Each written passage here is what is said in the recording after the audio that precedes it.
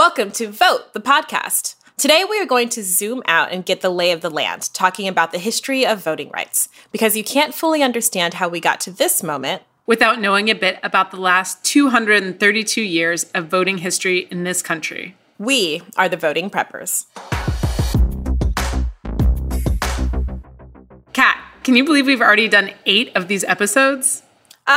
It feels like we've done 100 episodes in about 25 years because 8 weeks the world was such a different place 8 weeks ago. I literally don't even remember it. But here we are, and it's our last big episode before we kick into high gear, both here at the podcast and at our orgs. So starting next week, we're going to cover voting with a lot more urgency.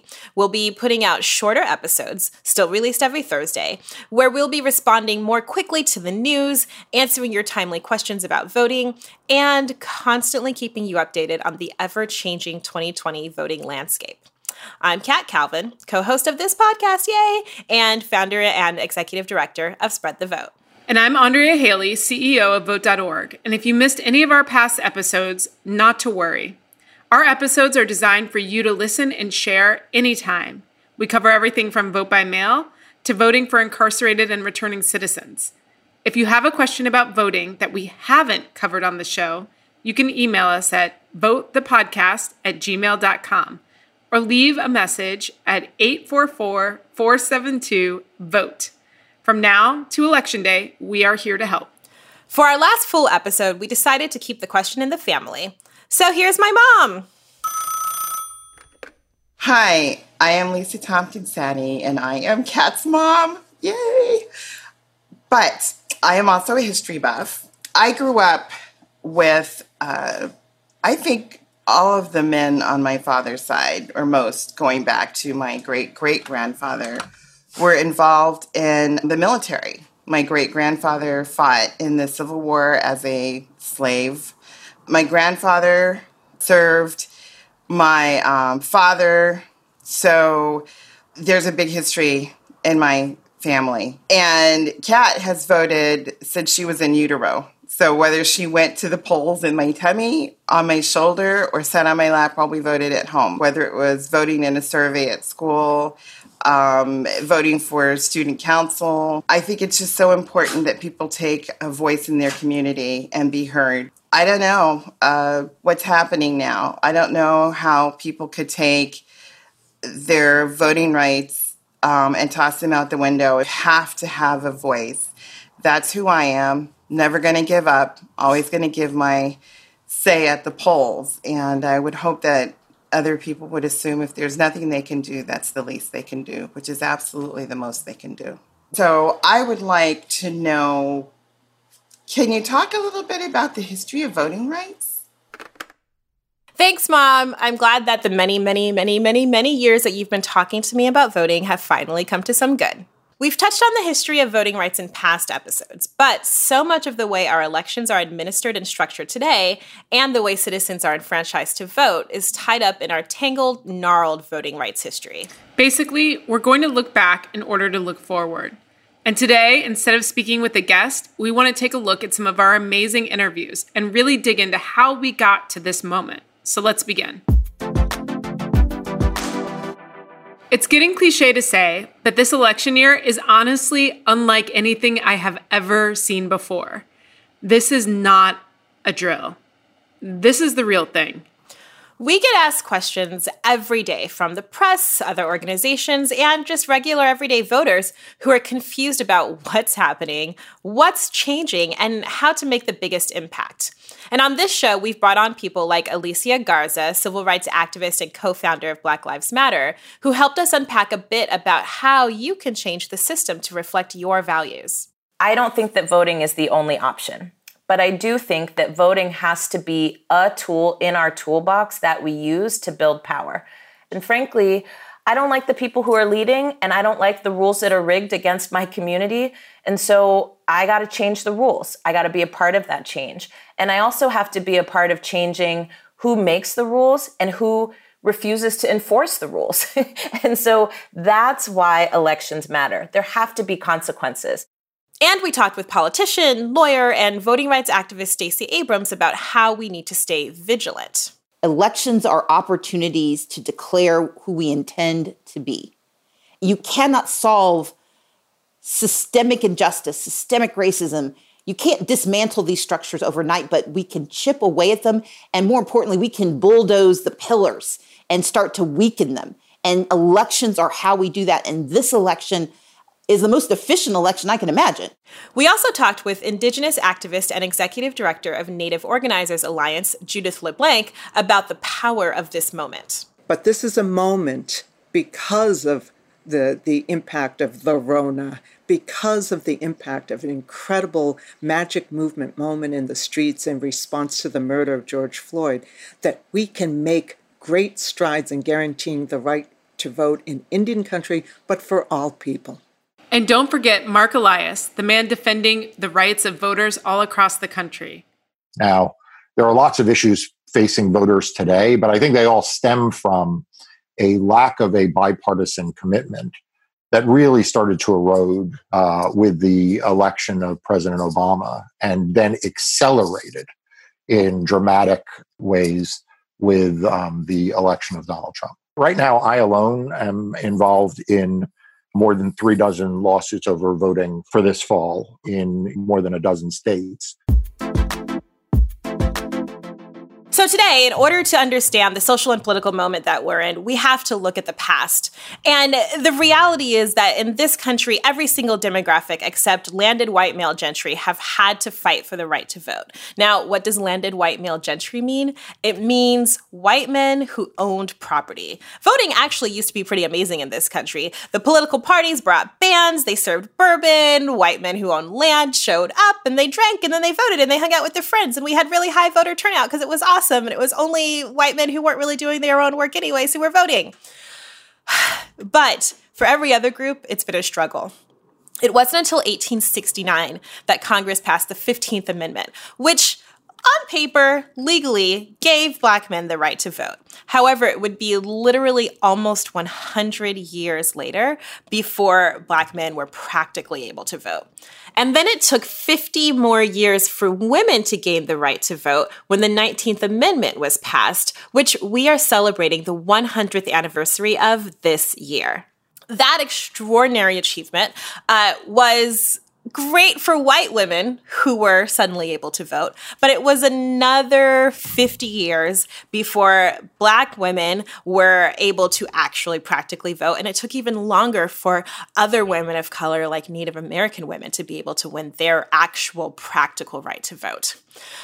In 1940, only 3% of eligible Blacks in the South were even registered to vote. And Jim Crow laws like poll taxes and literacy tests and grandfather clauses were implemented in order to keep those numbers as low as possible. In 1965, after an extraordinary, strategic, brilliant campaign that we know as the Civil Rights Movement, President Johnson finally signed the Voting Rights Act. And what the Voting Rights Act did was that it created legal teeth so that when states tried to discriminate and create barriers to voting based on racial and ethnic discrimination, the federal government had the power to stop it. And that is what finally ended Jim Crow laws. And that is what finally allowed Black men and women almost 100 years after the 15th Amendment to actually be able to just walk into the polls and vote without risking their lives, without having to pay a poll tax, without having a million different reasons that they were turned away. It was 1965. And then, hurrah! Voter suppression is over. Everything has been solved. We have a Voting Rights Act. Everybody go home. Right? Nope. What actually, no, that's not how history works. We had incredible forward momentum. And admittedly, we all got a little comfortable because we all believe that once we win a right, that we somehow magically have it forever. And that's just not how democracy works. Several decades later, we saw exactly what happens when you lose the rights that you worked so hard to win. And Mark Elias explained it to us like this. So we had a very, very long history of lack of full franchise. And starting in the mid-1970s, there really became a commitment to expanding the franchise. So you started to see states adopting no excuse absentee voting. You started to see more vote by mail. You started to see the beginnings of early voting.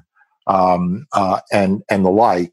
And that continued throughout the 80s, the 90s, and I would say even into the early 2000s. I think that what happened is that when President Obama ran, then candidate Obama ran in 2008, he put together a coalition of first-time voters, voters of color, women, and young voters.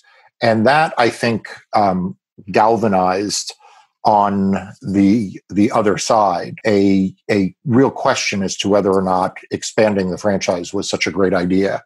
And I think when Donald Trump became president, that question that had been sort of looming in the air, I think became answered for most parts of the Republican Party. So I think that's how we got here. We obviously did not solve all of the problems around voting in our country. And we definitely didn't eliminate many of the sometimes racist barriers that keep people from voting. We know that we have systems that are designed to not include everyone. There isn't a voting system in this country that is really looking at what would it look like to have 80% voter turnout in our country. But now the tide is changing, and we all have to do our best to make sure that democracy represents everyone. As you said, it's only been 55 years since Black women could vote in this country. And one of the issues is that not all of the stories have been passed down generation of generation. And so sometimes today we don't realize that these rights were just earned, and we have to make sure to continue the fight to make sure as many people as possible can vote. We've seen changes across the country that include increase in photo ID requirements, cuts to early voting, and restrictions against voter registration. In 2013, the Supreme Court nearly gutted what remained of the enforcement mechanisms in the Voting Rights Act. What this means is that where states, especially states that had a proven history of voter suppression, had to report any changes to the federal government, and the federal government had to then okay those changes or not, now, under the new rules, states can do what they want without reporting it to the federal government. So there isn't any oversight for states running election systems that increase voter suppression and deny access to the ballot box. Whatever state you're listening in right now has issues with voter access and voter suppression. So when we look at our history, we see all the moments that we recognize from TV or from history books, you know, the Civil Rights Movement and the Voting Rights Act and all of these great things. And we don't really understand how they've changed throughout time or how they're still affecting us to this day. So today in 2020, we're seeing massive voter suppression, and some of it is old school tactics like closing polling places or putting cop cars outside of polling places in Black and brown neighborhoods. But we're also seeing new practices like the destabilization of the entire United States postal system or digital messaging that is so confusing and misleading that it stops people from ever even getting to the polls. We are seeing voter suppression on all terms by all sides, and this is by design. It is in the interests of people in power in all parties to keep new people from voting because new people want new ideas and they want new representation. And that is not something that helps people who have been in power for a very long time. We've seen in 2013 and in every year since the intentional rollback of the rights that we've worked incredibly hard for. And this November, we are going to see massive voter suppression impact us at the polls. And the difference is that this year we know it's coming. We see it's coming, and there are things we can do to make sure that we don't let it stop us or anyone in our communities from voting. After the break, we'll talk about 2 more voter suppression tactics that you may have heard about, purging and gerrymandering. And we'll give you some things you can do right now to get us on the right track for Election Day.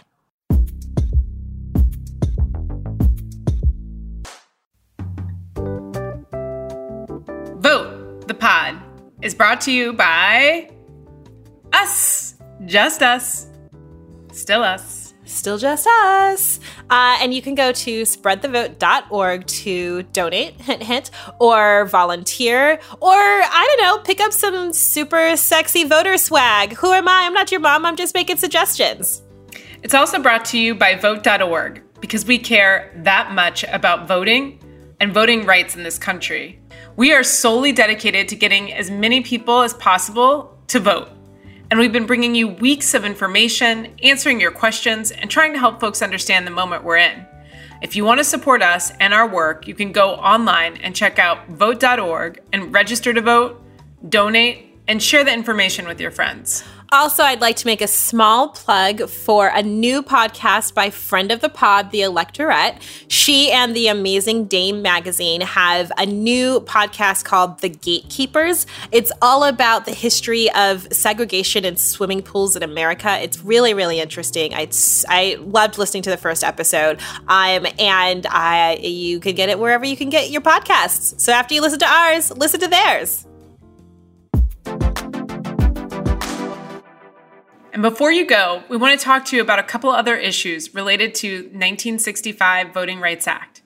As we said before, the 2013 Supreme Court decision effectively gutted parts of the Voting Rights Act.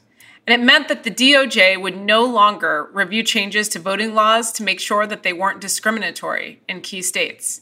One of the old school practices that's been on the rise since 2013 is, unfortunately, something called voter purging. Now I'm going to kick it to Kat. Kat, what is voter purging? Ugh, it's the worst. So, in simple terms, voter purging is when the state kicks individuals off of the voter rolls. And the voter rolls is just the list of people who are registered to vote in a state.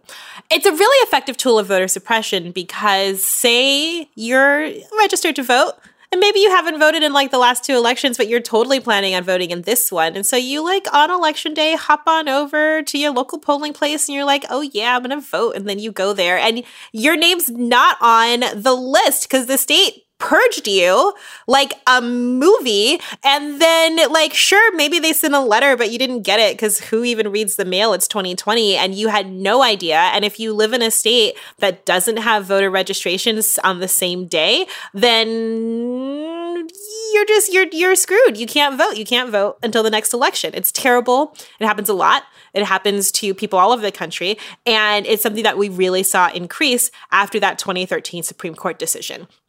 In fact, alert, if you live in Ohio right now at this second, there is a list of 21,000 people who they're purging. So Google it, find it on the interwebs. You know how to do a Goog. I don't have to tell you how to do a Goog. Find the list, see if your name's on it, check, make sure that you and everybody you know is not being purged, and then just make your regular Sunday activity check in to make sure that you're registered to vote. It could be part of your Sunday self-care thing. Go on the website and check. Another tool in the voter suppression arsenal is gerrymandering. Gerrymandering is the act of manipulating the boundaries of community to favor one party, meaning that politicians get to pick which voters can vote for them versus voters picking their politicians. By changing the boundaries of a community, one party can manipulate the outcome to their advantage.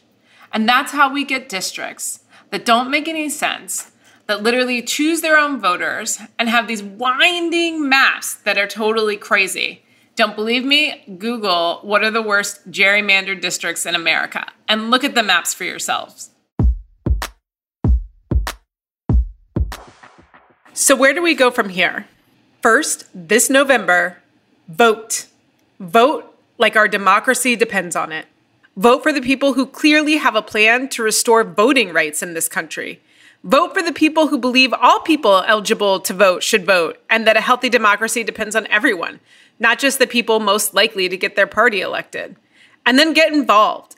There are many movements and organizations focused solely on the preservation and policy around voting rights. You can donate and volunteer with organizations like vote.org who educate and lobby for voting rights in this country. And you can tell your friends, if you have a friend who is on the fence about voting or who feels like their vote won't make a difference, remind them of the long history and legacy of voting rights activism in this country. Or if history doesn't get it, just remind them that if you don't vote, you don't have a say in what goes on in your local community. You won't have a say in what happens to your family and your friends of friends. And to keep and preserve that right for the next generation, the right to vote, we need everyone to get involved, to become educated, and to vote.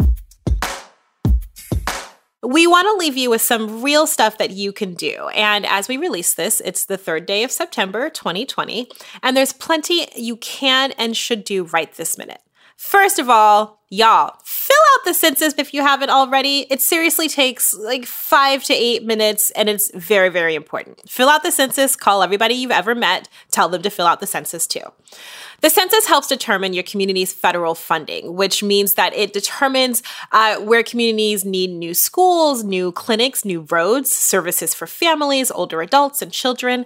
And the census's results are used to adjust or redraw electoral districts based on where populations have increased or decreased. So, again, your community's participation in the census is directly tied back to our favorite subject, voting. Secondly, if you can, become a poll worker. You can go to vote.org today, scroll down to the bottom, and there's a little button that says volunteer to be a poll worker. Do it. Click on it. Do it now. It will help guarantee as many polling places as possible can stay open this November. And lastly, and maybe most importantly, make sure your friends and family are registered to vote. If you are a member of a church, a local organization, a club, ask if you can come speak, make a plug for voting, and sign up your friends and neighbors to vote. Do like Stacey Abrams said, and be your community voting expert. Post about it on social media. Host a ballot party. Spread the Vote is holding trainings to teach you how to host ballot parties. So go to lastelection.org and sign up. Make it fun and easy for everybody you know. And keep reminding them all the way through Election Day. Be super annoying. You have my permission. Be as annoying as possible. Thank you so much for joining us. We will be answering your biggest and most pressing voting questions all the way until the election. To learn more about what's happening at vote.org, you can follow us on Facebook, Twitter, and Instagram. And to learn more about Spread the Vote, visit us at our website, spreadthevote.org, or at Spread the Vote US on all the socials, and sign up to volunteer or donate and support our work. If you have a question that you want us to address on the show, write us at votethepodcast@gmail.com or leave us a message at 844-472-VOTE. To find out more about the show, including about upcoming episodes, follow us on Instagram at VoteThePod and subscribe. And you guys, leave us a review. We love your reviews. We get so excited. We celebrate. We show our moms. Leave us a review, please. Have a good day.